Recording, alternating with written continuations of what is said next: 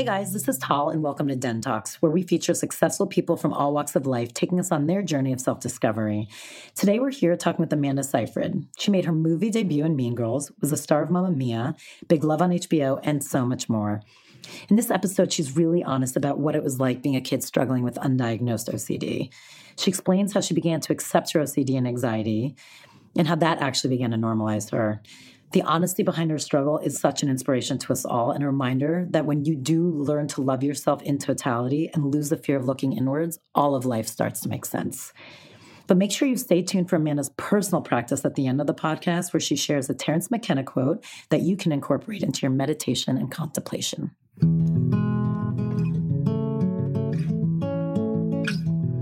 I am so lucky to be sitting here with my dear friend, Amanda. Say your last name so we don't all butcher it. Seyfried. See, nobody says it right. That's why I purposely didn't say it. Nobody. It's not spelled the way it sounds. How would you spell it? Seyfried. Take the E's out. I remember it was one of the first conversations you and I had, and I was like, yeah, nobody says it right. It's okay. Yeah. So I get sent down with her, who's been an actress since, when did you start acting? Professionally when I was 15. Baby. Oh, and just so everyone knows, the sounds you hear in the back, we've just been like smush cuddling with her amazingly beautiful daughter, and who's now hanging on the hammock and playing, and is just so happy cute. Baby. She is so happy. And has your eyes, which I love, both of you, but both of you have fairly large eyes. We do, yeah, it's true. Mine are much further apart than Tommy's, but stop. I think she's like somewhere in the middle. But when she wakes up in the morning, she looks like me, and then the rest of the day, she looks like Tommy. Interesting. There's a transformation. Really yep. So let's just start with you being a mom, since we're just jumping in right there. I mean, you've done so much since 15. I mean, actress, model, singer, songwriter. You've done play. I mean, you do it all. You own a farm. You garden. You're crafty. I mean, you really do it all. But now you're a mom. So how has that been, adding that into the equation? It's exactly as it should be. I've never felt so full. I mean, I'm busy. I'm a really busy person in my head, and I can't really stop moving physically either. But now that I'm a mom, there's some kind of weird grounded sensation. I feel very calm. It might be because I went up a little bit on my medication. But I'm pretty sure it has to do with the fact that I was very ready to be a mom. You wanted to be a mom. I wanted it so bad. I had met the person that was meant to be the father of my children and my partner, and everything came into place. And I mean, I also got to say, I'm going to give you props, because when Den opened up, I really explored meditation in a different way, because it was a really hard time for me. And I don't know, everything kind of collided in a way that made sense and felt safe. And I was, and she came into the world in a really good, at a really good time. But I love that. Or maybe I created her at a really good time. Yeah, but I think you were just saying you feel calmer than you've ever felt in your life. Yeah. And you've been really open in the past about being on meds and having anxiety and OCD. It's like the OCD is almost like one of my favorite parts of you. I mean, it has its benefits. It gives. It does give. Gives and it takes. We get a lot of crafty From things. Me. She redid our entire, I mean, this is a fun tidbit. She's redone twice. You actually started it, our entire phone check-in system, where one day she's like, these cards are not going to cut it. And she went home. She took every number and letter and laminated everything for us and came back. Yeah, it was last year right after my birthday, after I'd gotten my twice. Lamination machine. Yeah. By the way, you're like, okay, you lost them. Let me redo it for you.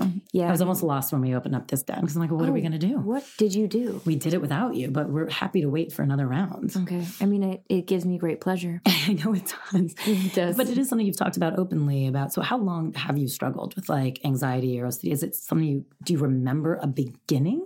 Or was it always part of you? I remember when I started remembering, probably when you can have memories when you're 5 or 6 or something like that.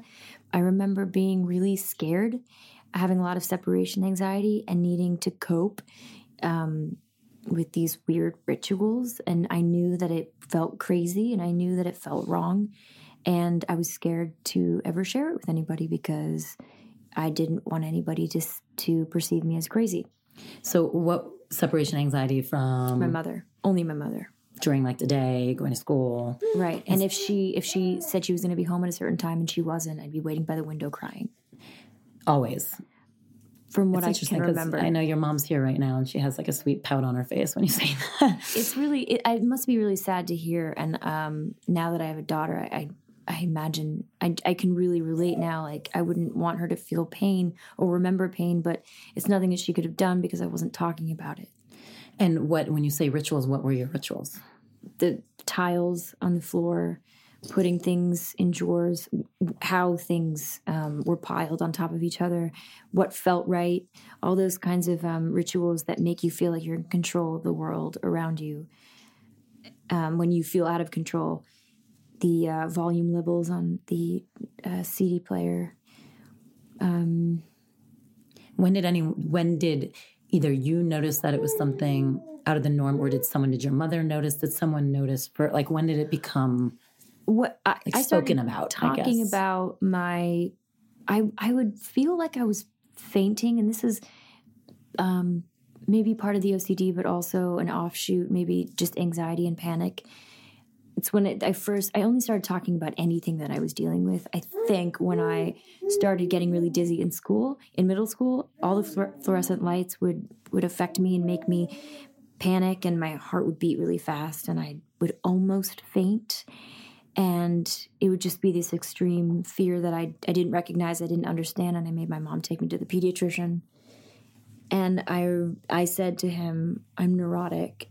And he looked at my mom with a judgmental kind of disdain.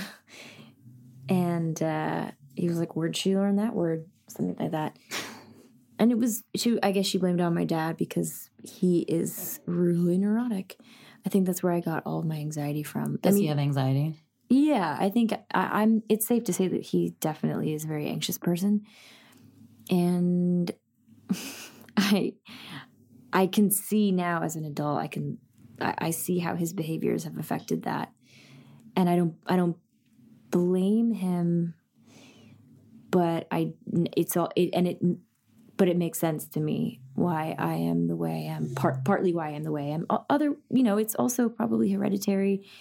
It's genetically, I'm predisposed to being kind of high energy or, on that kind of level. Also, your brain works at an absurdly fast pace. I mean, I know you well enough to say that. So, yeah, absolutely. And I have a hard time listening sometimes, and I have a hard time expressing myself sometimes, and I'm quick to act, much less so now. Yeah, I'm very impulsive, but that all happened. I mean,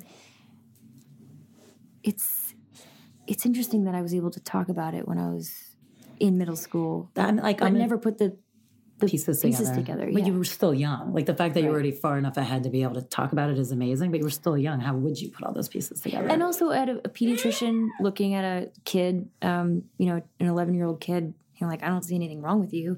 You feel dizzy, make sure you drink water, right. Keep me posted about how you feel. And then I feel silly. So it's like an ego thing too. And you're just learning a lot. I mean, did it ever freak you out? Were you ever nervous there was something bigger wrong with you? Like, were you ever like, what's wrong with me? Yes, especially when more fears would be introduced because of some movie I watched or something I read or something a friend told me.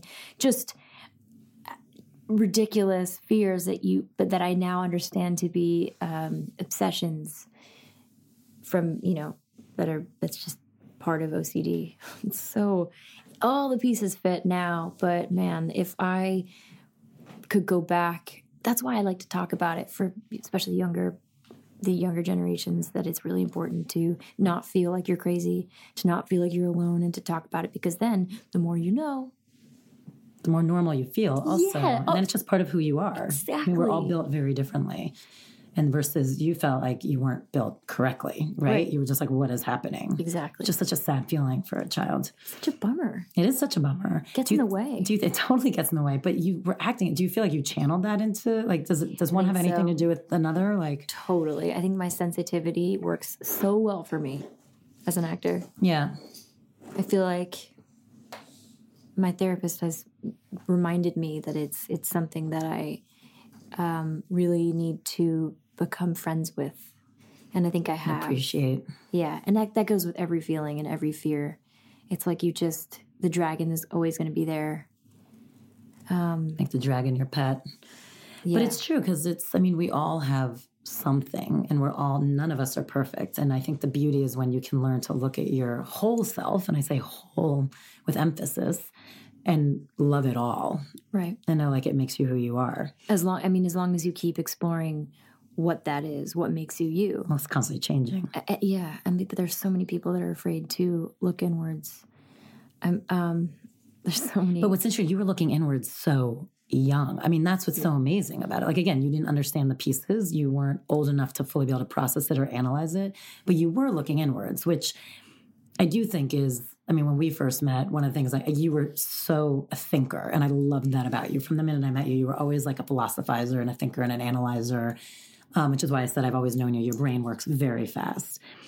But I think it's such an incredible skill set, but probably a very overwhelming one as a child. Yeah. To not know which feelings and thoughts to trust and let go of. You just take everything so seriously. Because they're all feelings. Yes. You feel it and you're like, what? And why? But you don't have the tools to figure out why. So talk about today then. And then there's another thing I want to go back to about you talking about your childhood. But how do you decipher now the difference of like anxiety for you when it's like, how do you label it separately? How do you know which feelings to trust? Good question. I know if I'm feeling emotional that there's something real going on and I need to kind of retrace my steps to see where it started. I know when I feel scared, I don't really take it seriously. It's like fear, I don't take as seriously as sadness. Interesting. Because fear is where I go immediately when I'm uncomfortable. And that's just a fight or flight. That's just a mechanism. It's just a habit. And it's never helpful. It's never helpful. Do you remember the last thing you had fear for? Well, I have fear of death all the time. Trying to read on that. Try to figure out a way to I don't know, deal with it.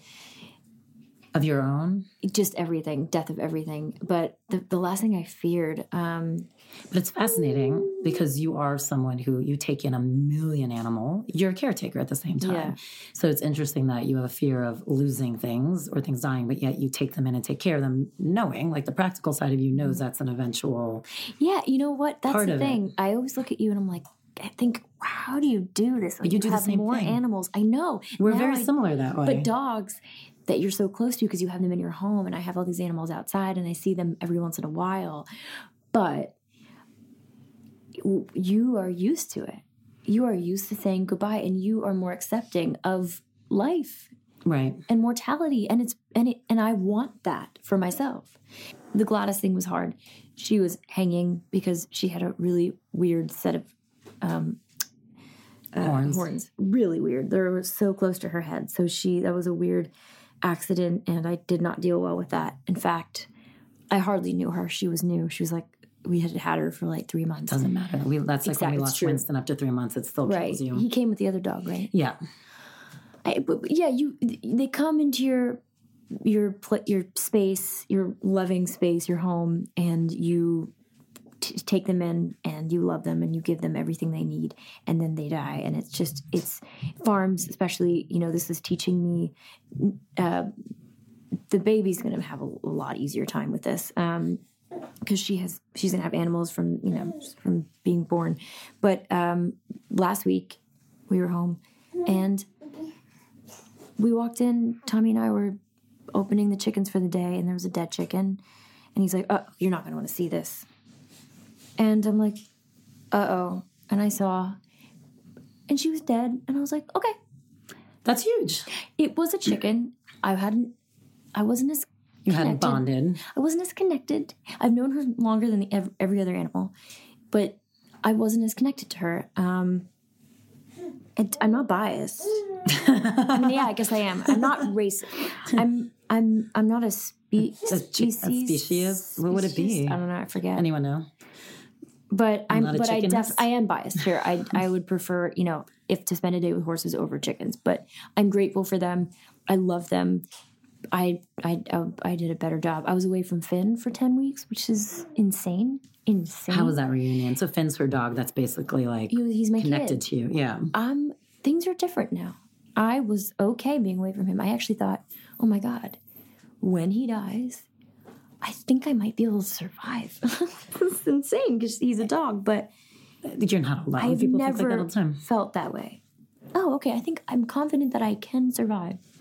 So it goes back to a lot of, okay, so now you're feeling calmness. You're a mom. Yeah. And do you think part of it is, I mean, you were saying like you feel like you learned a lot of this from your dad. And again, not his fault. He had his own demon. I mean, everyone has their own demons and everyone has their own things. But do you feel like there's something subconscious in you trying to set a different pattern for her? Oh, yeah. It's so conscious. It's like right there. I actually started seeing a cognitive behavioral therapist. I'm in and out of that every once in a while. You kind of want to, I don't know, dive back in. And I started seeing somebody here in LA in October because I was pregnant. And I'm like, all right, I have some issues. I have a lot of things I need to work on related to my OCD. And my obsession with Finn is one of them. my control, my need to control certain things that I just can't control in that respect. I need to work on that because I'm going to bring a child into this world. And I don't want it to affect her. Because the fact that you're so aware is amazing. Yeah, that's thank God. And so that was so helpful. And I don't feel like I'm that controlling, right? Mom's in the background scoffing, just so everybody knows. She's passed from person to person, and I have to say, so far now, you didn't seem like I was totally like obsessed with her and hugging her, and you didn't seem like concerned, like if I was holding her right or doing this or she doesn't like that. Which we have. Yeah. Trust me, I'm around enough moms that it's like, no, she doesn't like when you do that. She doesn't like, and you weren't like that at all. Maybe so it's just because she's so easy. But, she is very easy, but I don't I trust people, and my mom and I sometimes disagree about things. Like today, we were driving over, and she covered her because the Tesla doesn't have one of those extra things on the window to keep the sun out, and just hilarious since it has everything. I mean, it's like everything. A living room, a kitchen, a computer. Not good for a baby in the back seat. That's for sure. I'm still trying to figure out what to do. I'll probably just have to get it tinted, but I was just put on her glasses, and she was like, "Oh no!" And I was like, "I'm her mother. Put on her glasses." So I think that's what you mean. But that's very normal. Like, I mean, I feel like the old age fighting is like, mom wants to do it one way, new mom wants to do it another way. It doesn't matter who's right or wrong, or if there even is a right or wrong. And then that's normal. Right. I remember my mom and I went through that too when she came to visit the first time. And she was like, "Really? You're doing that?" I'm like, "But this is why." And she's like, "Okay." And she just did it, but that's just how it is. I learned so much the way you parent from the way you parent. You mean when I was that cracks me up. I'm like the potty training thing, just the way she is, the way you speak to her. Oh. And how rigid you're not. It's funny. Yeah. I'm very strict in some ways, and in other ways, I'm like not rigid. Well, that's the thing. You have to be strict in certain ways. They need the structure. I get that, but it feels natural as opposed to what I see a lot of, which is just a rigidity that I don't know how the kid can even. I don't know how that can be a positive thing in the end. Well, I find a lot of people, this is interesting because about philosophy, I find a lot of people subscribe to like philosophies and they don't even know necessarily why. Like for them, it's just like, oh, I'm studying blank, whatever method. And then they parent their child everything that philosophy says. It's a template. But it's like not coming from them. It's not coming from the parent they are or the human being they are. The instincts that they're and no instinct. There's zero instinct. And also it doesn't necessarily mean that's 1,000% correct for your child either. So there's no actual looking at your child, understanding who your child is and understanding who you are and what that combination is. And it just becomes just trying to stick to doing something away because someone told you that's what you're supposed to do. Right. That's what I always find fascinating. That to me feels very rigid. That's what I was afraid I would do. in terms of certain methods of child rearing. I read a lot of the books. I mean, the Baby Wise thing was the first on my list because a lot of my friends do it, and that's not super rigid, but it's also like take what you like from each thing, and then use your instincts, and it's like just go with the flow. If you on top of whatever schedule, quote unquote schedule, you're comfortable with. But I think it's really just at the end of the day for people that are afraid that they can't do it on their own. It's just like a safety thing.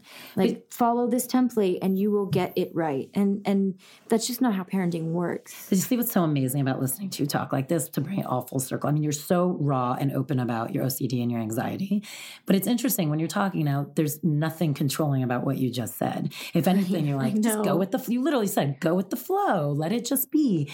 So it is fascinating what I think, and I do want to talk about when spirituality kind of entered your life. But you've obviously not only evolved as a human, but obviously motherhood is really... It's good on me. It's really good for you. I will say the breastfeeding thing, so not go with the flow.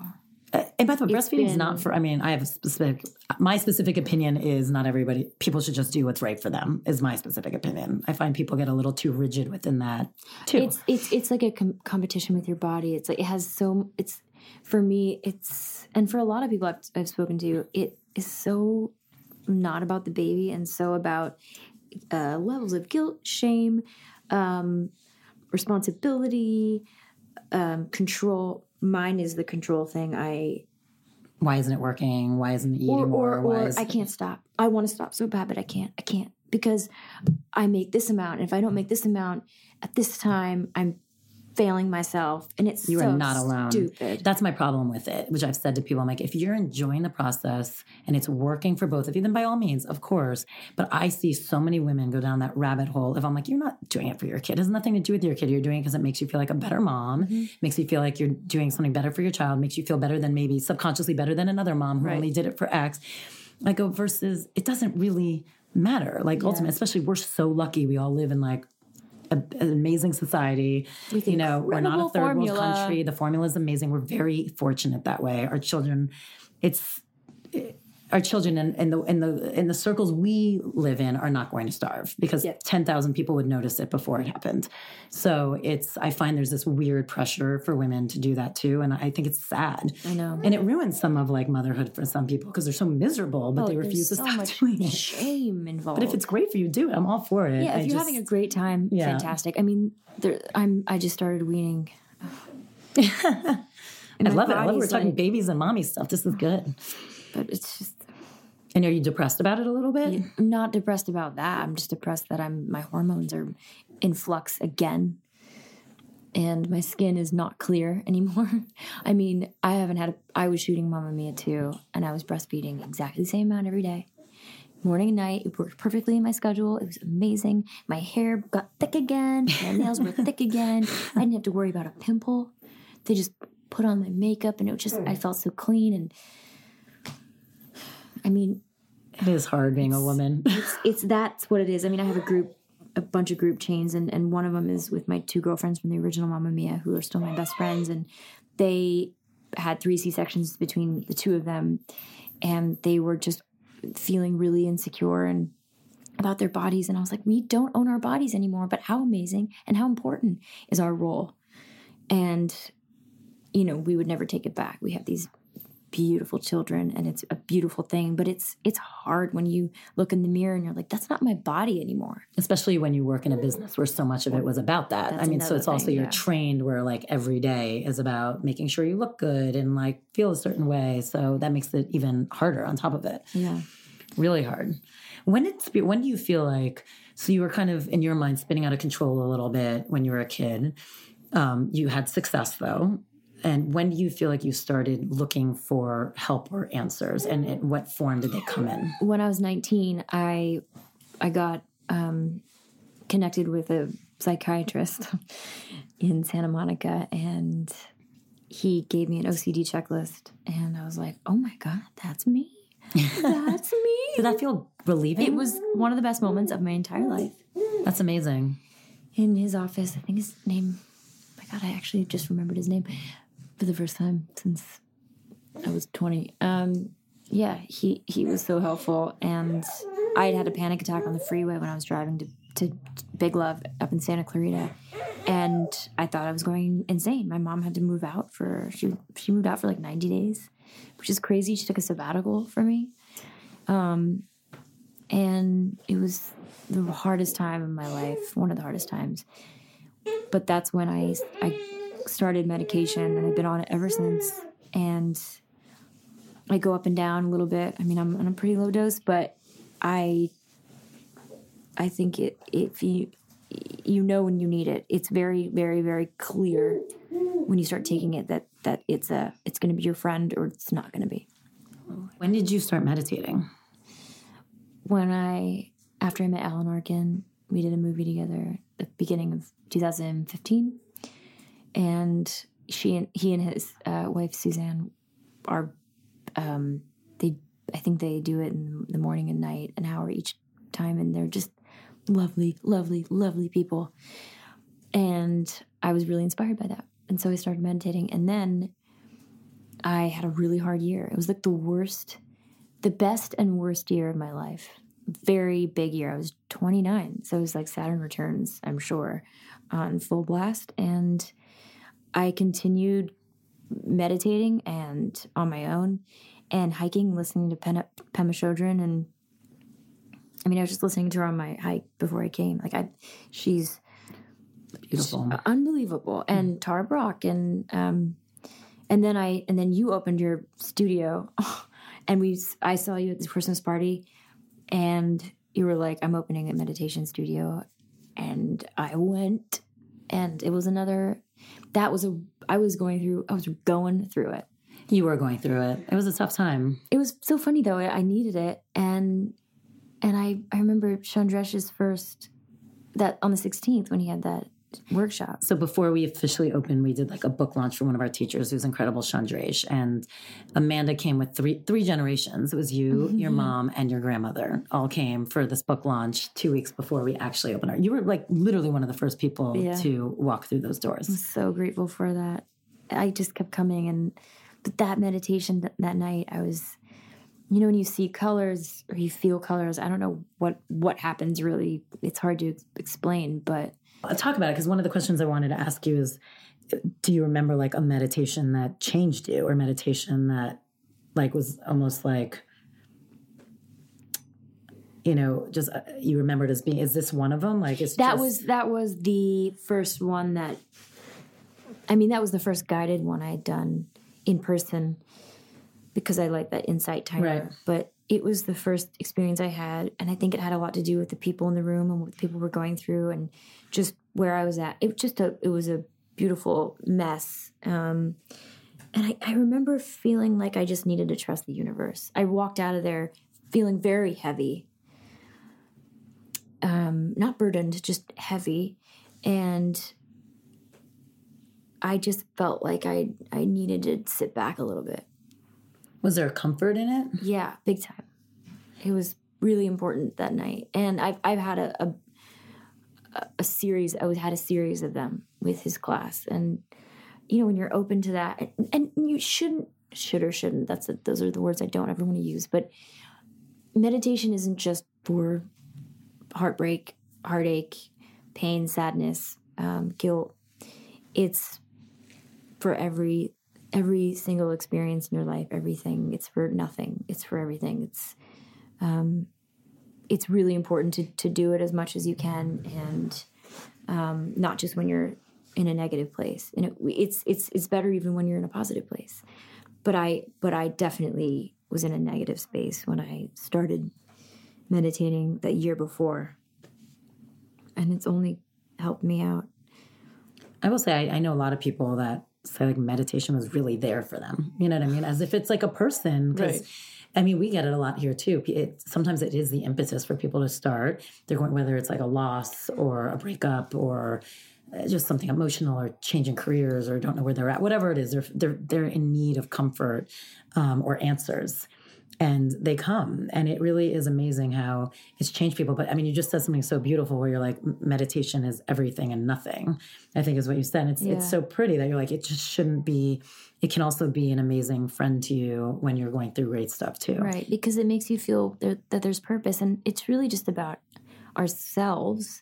I mean, you can't control how someone feels about you or what they say to you or what the world has to offer. It's you have to kind of try to be friends with yourself, and that's when there's so much going on, so many horrible distractions coming into play in your day-to-day and in your heart. It's like it feels impossible, but once you get there, once you start opening that door, you can that's really what can heal you. When you can't fix your father, you can't fix your best friend, you can't fix the world, but you can start from within. And I know everybody says that, but it's true. And meditation helps you get there.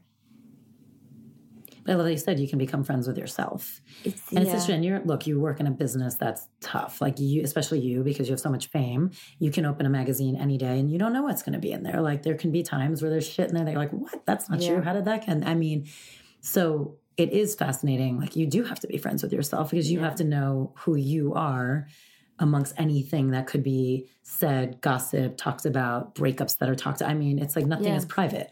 It's true. Which is so hard. So, I mean, it's also separating yourself from all that too. It's really much easier to do for me now. So when you feel like you say when you were a kid, you were anxious and OCD and like neurotic is the word you used to your doctor. Do you feel like that's how, if you like at that age, you would have described yourself? Like, are there other adjectives? Would it have been like fun or adventurous? Or, I mean, because you are, look, the things I would say about you is you're a seeker. And I think you've always been a seeker. I think that's probably part of what freaked you out a little bit. I like that word. You have been a seeker. Yeah. You're an amazing friend. You're loyal. You're loyal for sure. You're very loyal. You're so honest, which I love. Like you're always really honest. It's very kind. So how would you define yourself now? Like how much of it do you feel like is defined within kind of those struggles, and how much do you feel like you define it differently? I think because I was always so scared, I just wanted to find connections in any way possible. And I think I've learned how to fulfill that and create these connections that are pure. Because I don't even know if this is the answer, but we in our lives are trying to always connect with somebody in some way, and we become desperate that we connect in a way that's inappropriate or unhelpful or harmful.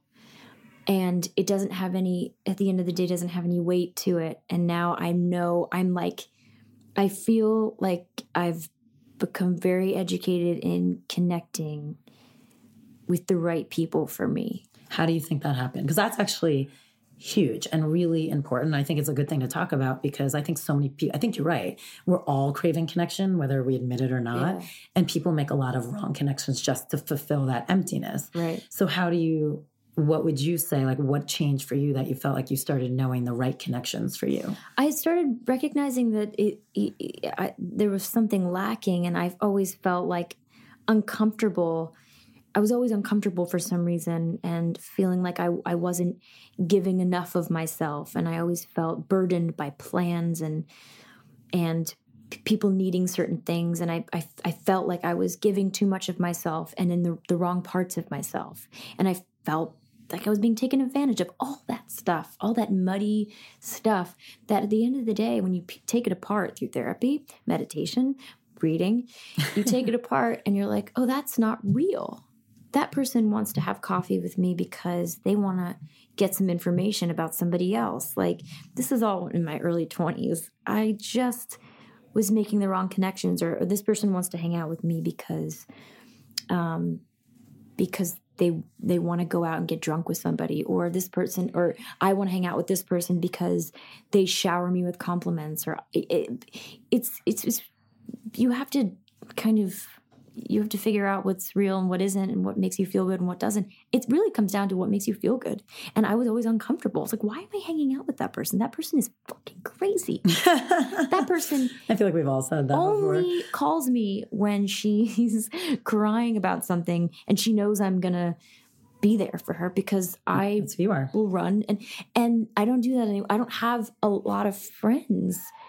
I don't have a lot of acquaintances. I have good friends and don't hang out with people, with anybody I don't want to hang out with. I don't. I mean, when I come to LA, I make sure that I see a certain amount of people. I don't overextend myself as much as I used to. That's amazing because that's a lot of self-care. Don't you feel like you do that sometimes? Oh, and you're for like, sure. Especially as like a business owner. No, I mean, you do have a lot of I things you have to overextend do. and I don't, and it's true. And I notice it too. I'm like, oh God, if I could just simplify. And I'm not even a business owner. And I'm still like, I mean, there are things that I want to do. I think. But you are in a weird, you are your own business. Right. That's true. I mean, you are. But I don't feel like I hang out with anybody for business purposes. Like when we go on our double dates, it's not, we're never talking business. Even if we ever did do something in terms of business, it would be because we're friends. And like Dr. Berlin invited us to have Shabbat dinner with them at some point in December. I don't know if I can this month, but like I would love to hang out with him just because he's an amazing chiropractor and he's How many funny. kids does he have now? 5? 17. I mean, it's like a lot. 4, I think. But like, it's just like certain people I definitely want to make plans with, like our friend Sloan. It's just, I don't feel overextended. I have a lot of plans now, but I don't feel You want to do them. like I truly think these people are so wonderful. But look, but it's And they know me. and they know you and they love you. And I know you said it seems simple, and yes, inherently it is simple. Like I just want to be with people who let me be me. But most people don't know who they are enough. First, you have to know who you are. So it's actually more complicated. Right. You actually have to know who you are, for good or for bad, in order to even start that equation. Yeah. And then once you know who you are, then you have to be strong enough to be okay with some people not liking that and not welcoming those people in your life and figuring out the people who do. So it's actually more complicated, even though it is simple. And I just married friends of mine, and I literally kept like talking to them to try. I wanted to know more about like why. And, they've been together a long time. And the thing that kept coming up for them, which I loved, of what they expected from marriage, what they wanted from their partner, what is a part of is I want to feel safe. I want to feel loved. I want to know I can be me no matter what. And that person is going to love me. So it is at the core of like, I think what makes everyone happy, but it's clearly not easy to attain. Otherwise we'd all be walking around like little tweeting birds, happy all the fucking time. I know. So it's hard. It's actually complicated. And I do think part of it is the struggle of knowing who you are and liking who you are. Right. Which it sounds like you did a whole full circle to get there, to accept like all these different aspects of yourself. Right. And also the partner I chose was somebody who I trusted that would be there unconditionally. And I haven't had that since I was like 19. So finding that again in this new place that I'm at was really the final piece of the puzzle. I mean, obviously we don't need partners, but when we want to partner with somebody, it's ideal to have somebody that you trust implicitly and that sees you, and that's at the core. And that was important too. Sees you, knows you, and loves and I you wouldn't for have it. met him, and I wouldn't have met him, and we wouldn't have ended up together if I wasn't where I was and he wasn't where he was. Of course. And you guys did a play together, correct? Yeah. Which is always crazy. It's like that was so weird. I mean, we had partners too, and we were just like, God, we need to be friends forever. Like we can never let each other go. There was just that instant thing of like, you have to be in my life. Yeah, he was talking about me with everybody, and he's like, oh, she's just amazing. She's so brave, and he made me feel so brave. I remember saying to him, "You're going to be the most amazing dad one day." And he's like, "That's so nice of you. Thank you." I remember saying it. I knew it. And I didn't picture him as the father of my child at that point. I was just like, you're really protective and you make me feel really safe. Thank you. And that's what you want. Isn't it amazing sometimes when you go back to a moment that you met someone and you're like, wait, how are we here? That's crazy. Yes, we do it all the time. We were in totally different relationships. but we were in a similar spot, I think, spiritually. And also we just connected as artists and as people. We were like, you're awesome. Do you guys meditate together? Yeah. You guys are like a highly intelligent couple, I feel like. So do you guys thanks. No, but you are. I feel like, are you the type that He's sits at smart. home, like, do you guys read books and like exchange passages and like talk about stuff? I listen to audiobooks. He reads books every night. He reads, and he's reading actually I shouldn't say, but it's a very political book, and it's about Bill Clinton. It's amazing. It's amazing. And then he's like learning a lot about Srebrenica because he's gonna go next summer. Anyway, he's very political. He's very smart, activist. And like, man, I am so in awe of him. But I could not. I'm just not there. I listen to audiobooks, lots of memoirs, but I'm also, I share passages with him. Like, I'm really into Terence McKenna right now. Just you quote him all day long. He is amazing. And I just sent him something last night. I actually tweeted something last night too. He's amazing. We share that stuff all the time. It's just, we're so inspired by that stuff all the time. Which is so nice as a couple to do that together because you're constantly growing together. Yeah, and he's seeking that out, and I'm seeking that out, and do you feel like so when you started meditating, how old were you then? Would you say 29? 29. But do you feel like, I feel like, and correct me if I'm wrong, you've remained very grounded in this industry. I mean, you live with do you still live with is she still there? You live with your sister. They just moved out. They bought their own house. But I mean, for a long time, you lived with your sister. I mean, 7 you had your years. Baby and you still lived with your sister and her husband. Your mom moved out the minute you had your baby and helps you out with her instead of having a nanny. Like, you have your mom, which is everybody's dream. And and as long as I've known you too, it's like your friends aren't necessarily actors. Most of them aren't, I would say. Like, you have friends of every industry, every type. You're very grounded. Like, you can talk about anything. What do you feel has helped you stay centered that way? Is it a protection mechanism of like that fear you talked about growing up? Or is it knowing who you are? Is it something totally different? Knowing who I am now, knowing what's important in the grand scheme of things. Yeah. Not taking myself too seriously. Humility, really important. Well, you're fun that way. But, the whole joke in Ted 2, you were like such a great sport about that, about the eyes. I don't know if anyone saw Ted 2, but with the eyes about Gollum, like they added that last minute and she was like, sure, go with it. And, it was a great joke. The thing about it is also I was called many things growing up, and it never really affected me for some reason, thank God. But also my sister made fun of me all the time, and it did affect me, but it also taught me not to take myself too seriously, which is, I think she had a lot to do with how I see myself, how I saw myself. Very self-deprecating, very insecure in my early 20s, late teens, very, very insecure. And I think that also, I don't know, I never had anybody, I didn't have too many people around that were full of themselves. And also, I never really had anybody around who was delusional about what the business means, about it being the center of the universe. And I think also I'm really close to my family. You're really close to your family. My sister would smack me if I was a brat. She's older, right? Yeah. But not by much. 2, 3? 3.5. Doesn't feel like it. But I love that you said that. My sister would, like, you have like an allegiance, like you listen to her. You're like, my sister would smack me if I was. Yeah. I mean, I never had a chance to take myself seriously. Also, I didn't think it was cool. I hated people who bragged. Humble brags, whatever they are. It's a horrible. It rubs you the wrong way. Yeah, it's my pet peeve. It's funny you said that because I don't think I've ever heard you, like, there's times you should be bragging and you're like, no. I mean, I'll brag about my kid. Go down and she's amazing. I can't take a compliment, but if someone's like, beautiful, I'll be like, oh, thank you.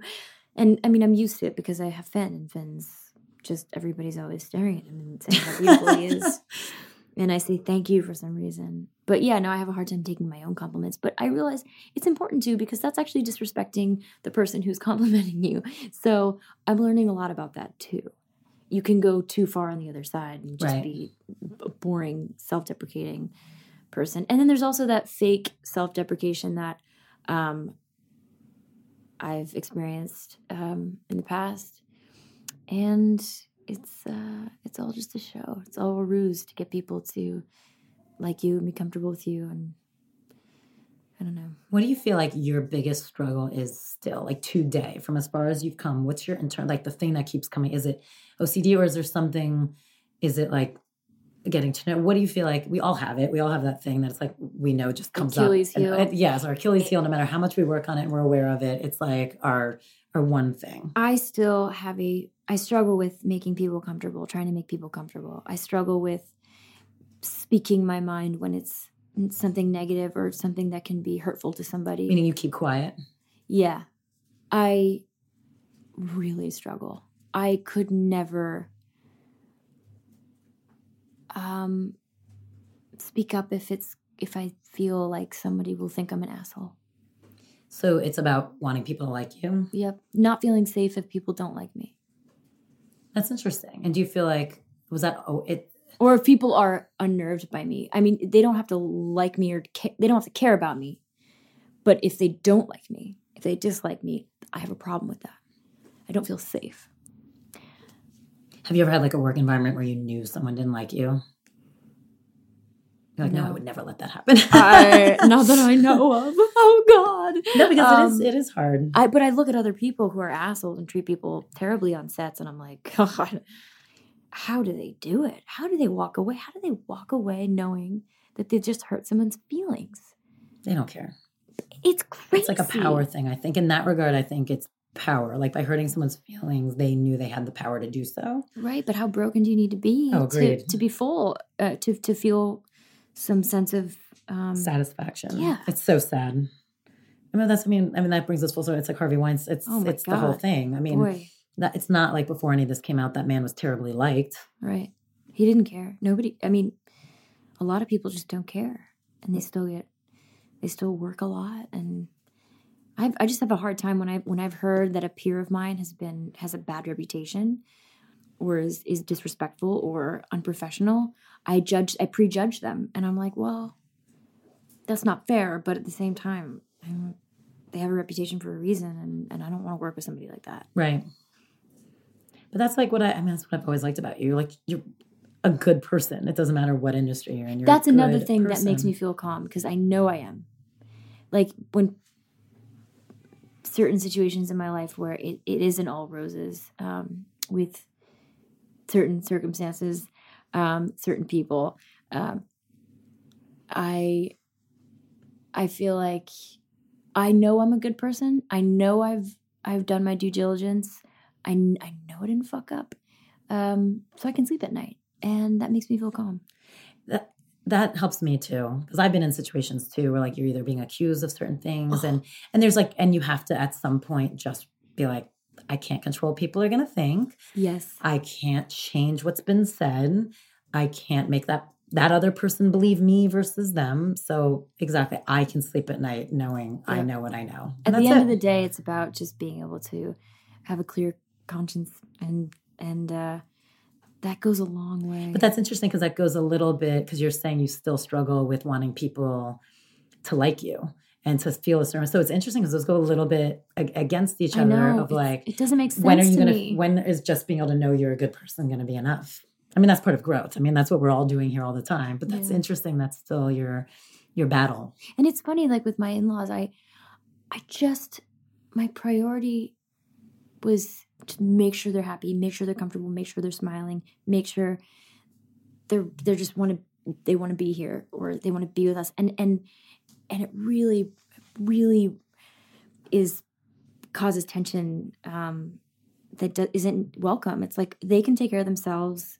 They're not expecting me to take care of them. Why am I projecting that on them or whoever? And just take care of you. Be kind, be respectful, and listen and be present. But that's it. Like, that's your job. But it's funny. It's like your weakness. Actually, I'm sure some people love it. I mean, because you're actually, like, I would think my in-laws would be very excited if I took that attitude a little bit more, taking care of them. I think I just need a few more years, and I'll get in the flow, and then we'll all know each other so well. But maybe it's just the beginning for me. Let's talk about, because you're, and then we can wrap it up. But let's talk about the day you guys got. I mean, I saw you the morning you got married, which I love. You're like, oh, we're going to get married this afternoon. I was like, wow. And talk about the choice of you two doing it alone. And it is a big choice because, again, you lived with your sister and brother-in-law. Your mom had already moved out She here. had just gotten Yeah. Your mom had already moved out. So it's like your family's all here. So it's not like, oh, we don't want to bother anyone. We're keeping it small. So talk about, like, you two literally went by yourselves with Finn, correct? Finn was there, of course, and got married. Yeah, because once you open the door to one person, then someone else is going to be hurt that they weren't there. It's not about anybody else. And I love the big wedding. I think it's awesome. And we'll do that down the road when she's like walking, or she can officiate it even, the baby. Dada? I do. And it'll just be it doesn't have to be, I mean, we're married, so we don't need to actually get married again, but it would be nice to have a ceremony. I love the idea of family and friends gathering around to celebrate your love. Beautiful, amazing. I'm not shitting on weddings. I just think at this point, he's been married before. I'm a week out from giving birth, give or take, and we just wanted it to happen before we had the baby, because I wanted to be able to call him my husband, and it just felt like the perfect time. It's really random, but it was right? It was the perfect time. It was so nice. It was just for us. There were two strangers there, this wonderful woman, and in Topanga Canyon, and her husband, who so sweet. It was so sweet of him. He took pictures with my camera, and then Finn, and it was just magic because we were there for an hour, and it was just us. We were talking to each other. I mean, we didn't even have vows. We just stared at each other, and it was really emotional and cool, and it was exactly as it should have been. So you guys have a really beautiful relationship. It really is and beautiful friendship too, which is really nice. Like you said, he really gets you. He does, and he trusts me, and I trust him, and it's a journey. It's not a race. And you know what? A friend of mine recently, a very wise man, mentioned that it's like a continuum. And ever since he said that, I'm like, yeah. It is. Tommy and I are in the continuum. Because you never reach a goal. It's not like there's no goal to reach. Exactly. I mean, so it is. That's actually a great way to put it. You go through ebbs and flows. You fight. You cry. You have all this passion, and then you're away from each other, and you have all these moments, all these circumstances, and all these things that you need to struggle with to get to the other side of it. But you always get to the other side because you trust that person is going to go through it with you. Yeah. And that's what I had been missing this whole time. I never trusted that I was going to get to the other side of a struggle with the people that I was with. What advice would you give? I mean, you've been through so much, which is pretty amazing. So what advice would you give to teenagers or even 20-year-olds? Like you said, you were so insecure. I mean, you really are very secure in who you are now. I'm not saying but you really are. And that's what I love about you. You're funny. You make, like you said, you're self-deprecating. You're a great friend. Like, what advice would you give those people now? And just like, how do you get to the other side? Well, unfortunately, life sucks. So you just have to accept that. There's going to just be some sucky times. But you're always going to come out of it because feelings aren't facts. And that's the thing that you really need to take seriously. Feelings are not facts, and they change. They change like the temperature changes. I wish I had known that. I wish I didn't take every feeling so seriously and had been so impulsive. Also, there are a line of people down the block feeling the way you're feeling. And if you can talk about it, it's gonna take it takes a lot of the pain away just by expressing it outwardly to somebody else, or to the moon. Just saying it out loud takes a lot of the power away from the pain of whatever you're experiencing. And also, this isn't even it. Like, people in their late teens, early 20s, like, you have a long way to go. So why don't you just drag yourself in? Because You can't get out of it. You Strap just can't yourself get in. out of it. Yeah. I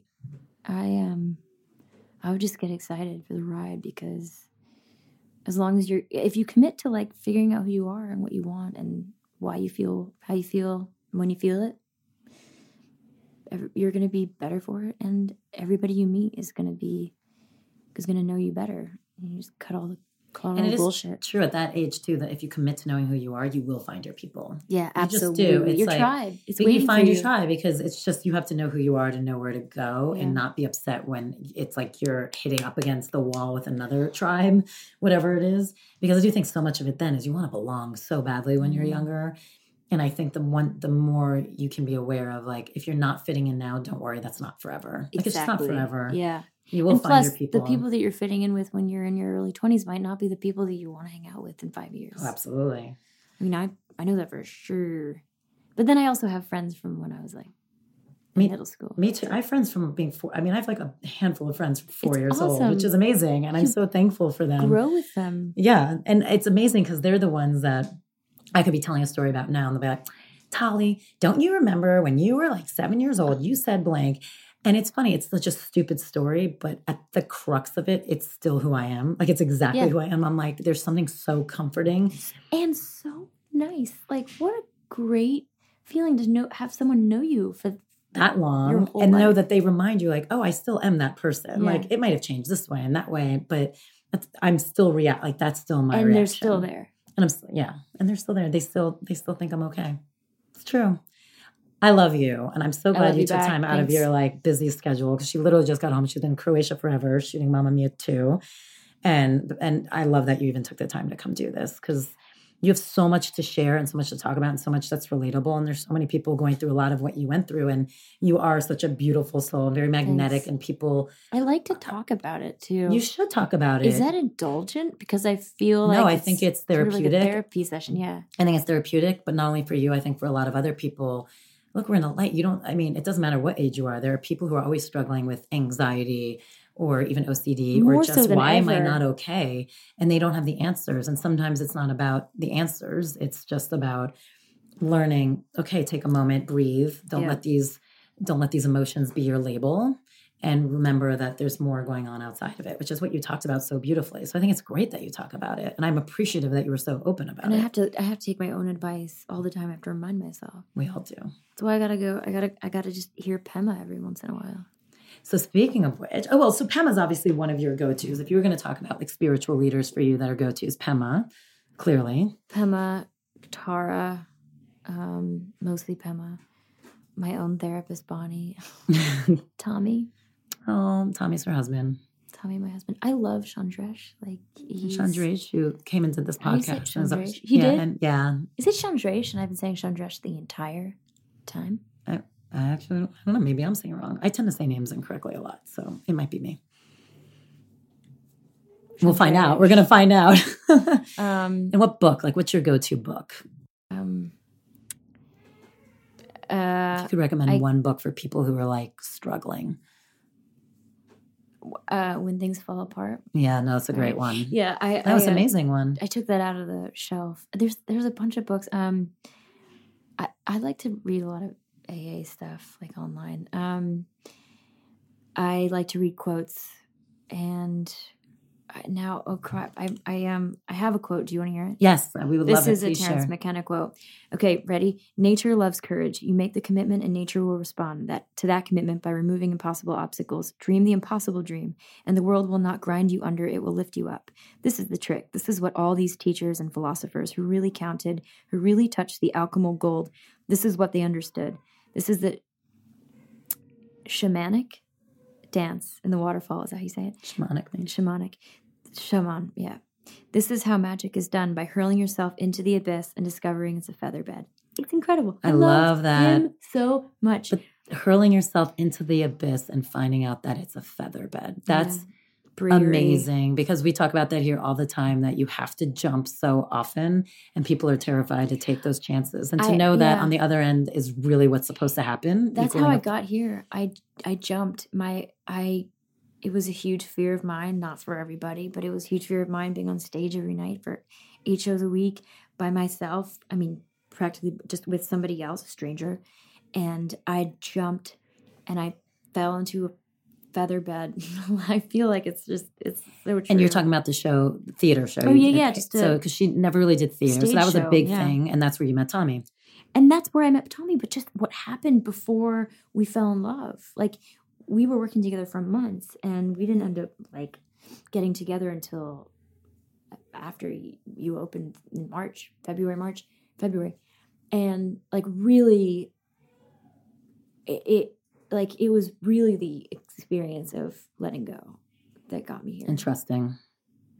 And like doing something like walking through the fire that you create for yourself. Like, we have these things that seem like these daunting tasks that we want to fulfill, but we can't because we're too scared that we'll die or we'll lose ourselves. And you don't. I mean, there's certain things that you could do that you die. No, but it is true. It's the more you're able to jump, you're just going to get so much more reward. Yeah. And there's nothing comes without a little bit of fear. Nothing. Mm-hmm. Which isn't just for you because you said, like, no, I don't pay attention to fear. But it's different. It's like, I love it. You're like, I'm not letting fear stop me anymore. I mean, it's one of the first things you said. It stops me in my tracks sometimes. But then I immediately recognize what it is and how incredibly useless it is. That's incredible. Well, we should end on that because that's an amazing piece of advice. It's a beautiful quote. Thank you. Well, thanks for having me. And thank you for bringing your delicious daughter here. She's very nice. I mean, she's the best. She's so great. So when you hear her in the background, you know she was part of this too. Yeah, she's happy to be here as well. Love you. I love you so much.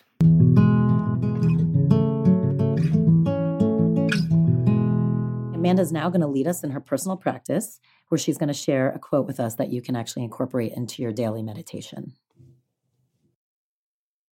This world absolutely pure, as is. Behind the fear, vulnerability. Behind that, sadness, then compassion. And behind that, the vast sky.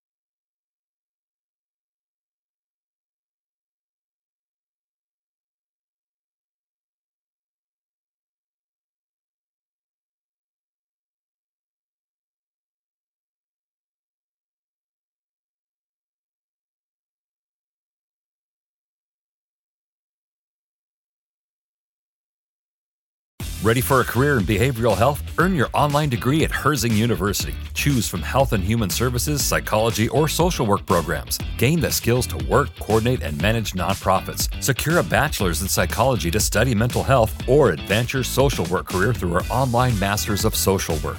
Let us help you become a social change agent. Your future starts now at Herzing University. Text HEALTH to 85109. That's HEALTH to 85109. Or visit herzing.edu.